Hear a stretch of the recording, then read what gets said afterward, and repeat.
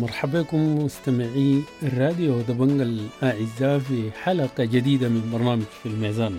في الأسبوع الماضي رفعت وزارة الداخلية الحصانات عن 4 من منسوبيها متهمين بقتل الثوار وحولت ملفاتهم إلى القضاء. الكثيرين أشادوا بالخطوة واعتبروها إيجابية لأن الحصانة وعدم رفعها كانت من العوائق الرئيسية بعدم بدء الإجراءات في مواجهة المتهمين من النظاميين بقتل الثوار وبالتالي عدم تحقيق العدالة وهم بالمناسبة كسو. إذا ما هو مصير بقية البلاغات التي لم يتم رفع الحصانات عن المتهمين فيها؟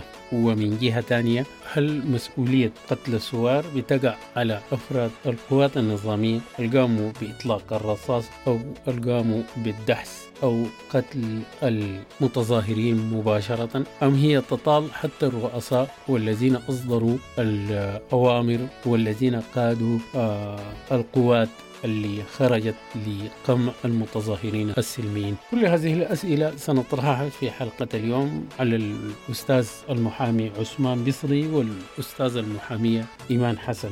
ونبدأ حلقتنا بالأستاذ عثمان بصري. أهلا ومرحبا بك في راديو دبنجا. وابتداء ما هي تفاصيل البلاغات التي بصددها تم رفع الحصانة عن 4 من منسوبي الشرطة وتحويل ملفاتهم إلى القضاء، ولماذا السرعة في رفع الحصانات هذه المرة؟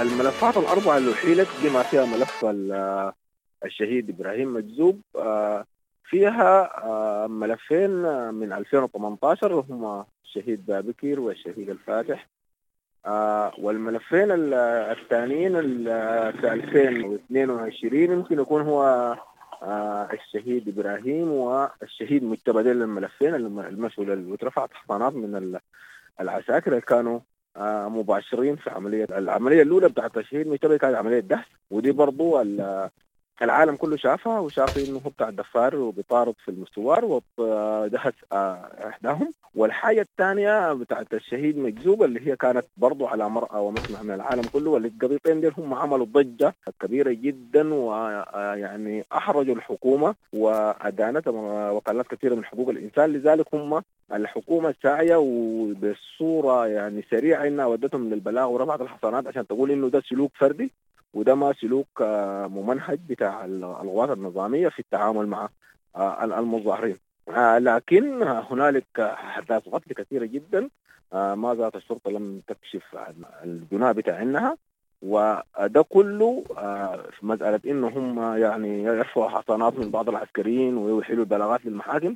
القصد منها إنه هم يمشوا في اتجاه إنه هي المسؤولية الفردية، وإنه اللي قاعد يحصل ده هو ما عمل ممنهج وما عمل يعني بيحيل الجرائم دي إلى إنها تكون جرائم ضد الإنسانية، عشان بعد ذلك عاقبوا عليها القادة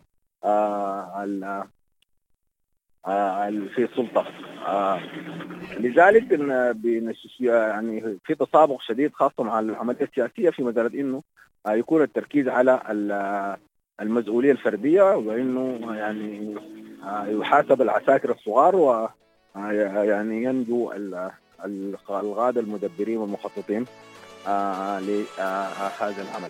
هل يعني في إمكانية إثارة المسؤولية التراتبية أو مسؤولية الرئيس والمرؤوس في البلاغات دي أمام المحكمة، ولا هي محسومة حسي بشكل الماشي ده إنها هي تصرفات فردية؟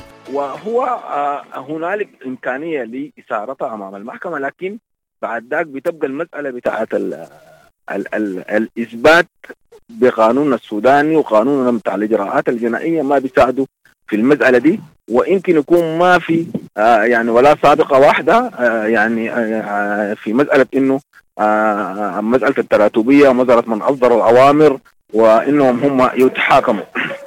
وزي ما قلت إنه العملية السياسية اللي جارية وحتى البعثة وإن كان كثير من المجتمع يعني من المجتمع الدولي بيتكلم عن إنه المسؤولية الفردية في السودان. وزي ما شفنا الخبير المستقل في السودان لزيارته الأخيرة السودان كان بيتكلم عن إنه الحكومة قال حتى الحكومة إنها تسلم العسكريين الذين تسببوا في قتل المظاهرين إلى القضاء. وده كله يعني ماشي في اتجاه العملية السياسية، وفي اتجاه إنه يحاسب الأفراد ويترك القادة العسكريين الكبار في السلطة دون أن تطالهم يد العدالة. وننتقل مستمعينا الكرام إلى الأستاذة ايمان المحامية. أهلا ومرحبا بك أستاذة في راديو دبنجة. وابتداء كيف تنظرين إلى قرارات رفع الحصانة عن 4 من منسوبي الشرطة المتهمين بقتل الثوار؟ الأمر الصدر برفع الحصانة عن بعض الضباط المتهمين بارتكاب جرائم قتل بالنسبة للثوار، يعني أنا أفتكر دي محمدة هي وطالع، أفتكر من مدير الشرطة ومن وزير الداخلية رفع الحصانة ده عشان يتم محاكمته. ودي محمدة يعني إحنا الناس من زمان بتتكلم عن الإجراءات المطلوبة في إنه يعني المحاكمة بتاعت المتهمين بقتل الثوار وتقديمهم للمحاكمات، لأنهم هم رجال شرطة أو ضباط في الأجهزة الأمنية وكده. وطبعا الإجراء لابد كان إنه يتم رفع الحصانة عنهم عشان تتم محاكمتهم. وحقيقة للأسف يعني في الفترة الماضية يعني التأخير في الإجراءات بتاعت المحاكمات وتكملة الإجراءات أمام النيابة أو الشرطة كان بسبب عدم رفع الحصانة أو التعطيل في رفع الحصانة من قبل الجهات في الوزارة بتاعت الداخلية، الجهات المعنية، ومن قبل المسؤولين ذاتهم، سواء كان يعني الوزارة في شخص الوزير أو مدير عام الشرطة أو من ينوب عنه. نعم أستاذة إيمان، ولكن هل يكفي رفع الحصانة عن أحد من أفراد القوات النظامية لأنه قتل مباشر أحد الثوار أو دحسوا بالعربية، أم أن هناك ضرورة للوصول إلى الرؤساء واللي أصدروا الأوامر والقرارات وقادوا هذه القوات لقمع المتظاهرين السلميين؟ أنا بفتكر إنه يعني الحصانة دي يعني رفعها في مواجهة الضابط أو الشخص المعني بالجريمة المرتكبة أو القام بارتكاب الجريمة دي، يعني دي ما كفاية إنه ترفع عليه حصانة عن شخص واحد وسط قوة أمنية جات في الشارع عشان تقمع متظاهرين في تظاهرة سلمية للمطالبة بحقوق، مع العلم إنه ده حق مشروع، حق التظاهر السلمي، والدولة السودانية موافقة عليه والحكومة السودانية موافقة عليه الحاجة دي، وقعت على اتفاقيات مع اتفاقيات المتعلقة بالحقوق المدنية بالنسبة للمواطنين في حقهم في التعبير وحقهم في ممارسة حياتهم الطبيعية في كافة المناحي ومنها التظاهر السلمي. فما ممكن المواطنين يطلعوا في تظاهرة سلمية وتجي قوات طالعة كده ده وتضرب الناس في الشارع ويجي يقبضوا زول واحد. ده الكلام ده كده يعني ما منطق، لأن القوة دي لما طلعت بأوامر وطلعت بناء على توجيهات وبقرارات صادرة من جهات عليا. تمام. الجهات العليا دي المعنية دي سواء كان هو مدير السجن الآمر أو رئيس اللجنة الأمنية أو الضابط المسؤول في القسم المعين أو حتى وزير الداخلية، المسؤولية دي مسؤولية بالمناسبة تتابعية ومسؤولية بتاعت رؤساء قبل ما تكون مسؤولية أفراد، لأنه الفرد ده ما جا شايل السلاح براه وما جا ضرب الرصاص من فراغ ساكت، ده جاب قوة مدججة بالسلاح بتوجيهات من وزارة الداخلية لقمع التظاهر أو قمع المتظاهرين السلميين. وبالتالي الكلام ده طبعا أدى لأنه يتم قتل العديد من المتظاهرين وإعاقتهم في مناطق حساسة، ويمكن أكثر شيء الإصابات في العين والضربة بالسكسكول. دي كلها جرائم بالمناسبة بتندرج تحت بند الجرائم ضد الإنسانية وجرائم الإبادة الجماعية والجرائم الخاصة بالحرب، لأنه بتعلن الدولة السودانية في شخص وزارة الداخلية أو في وزارة الداخلية ده بيندرج تحت الكلام ده. ونحن يعني حتى يعني للأسف يعني يفترض إنه القائمين على الأمر يكونوا عارفين الكلام ده الكلام ده جاي في الباب 18 من القانون الجنائي لسنة 91 تعديل 2015. تمام. والكلام ده جاي في المادة 186.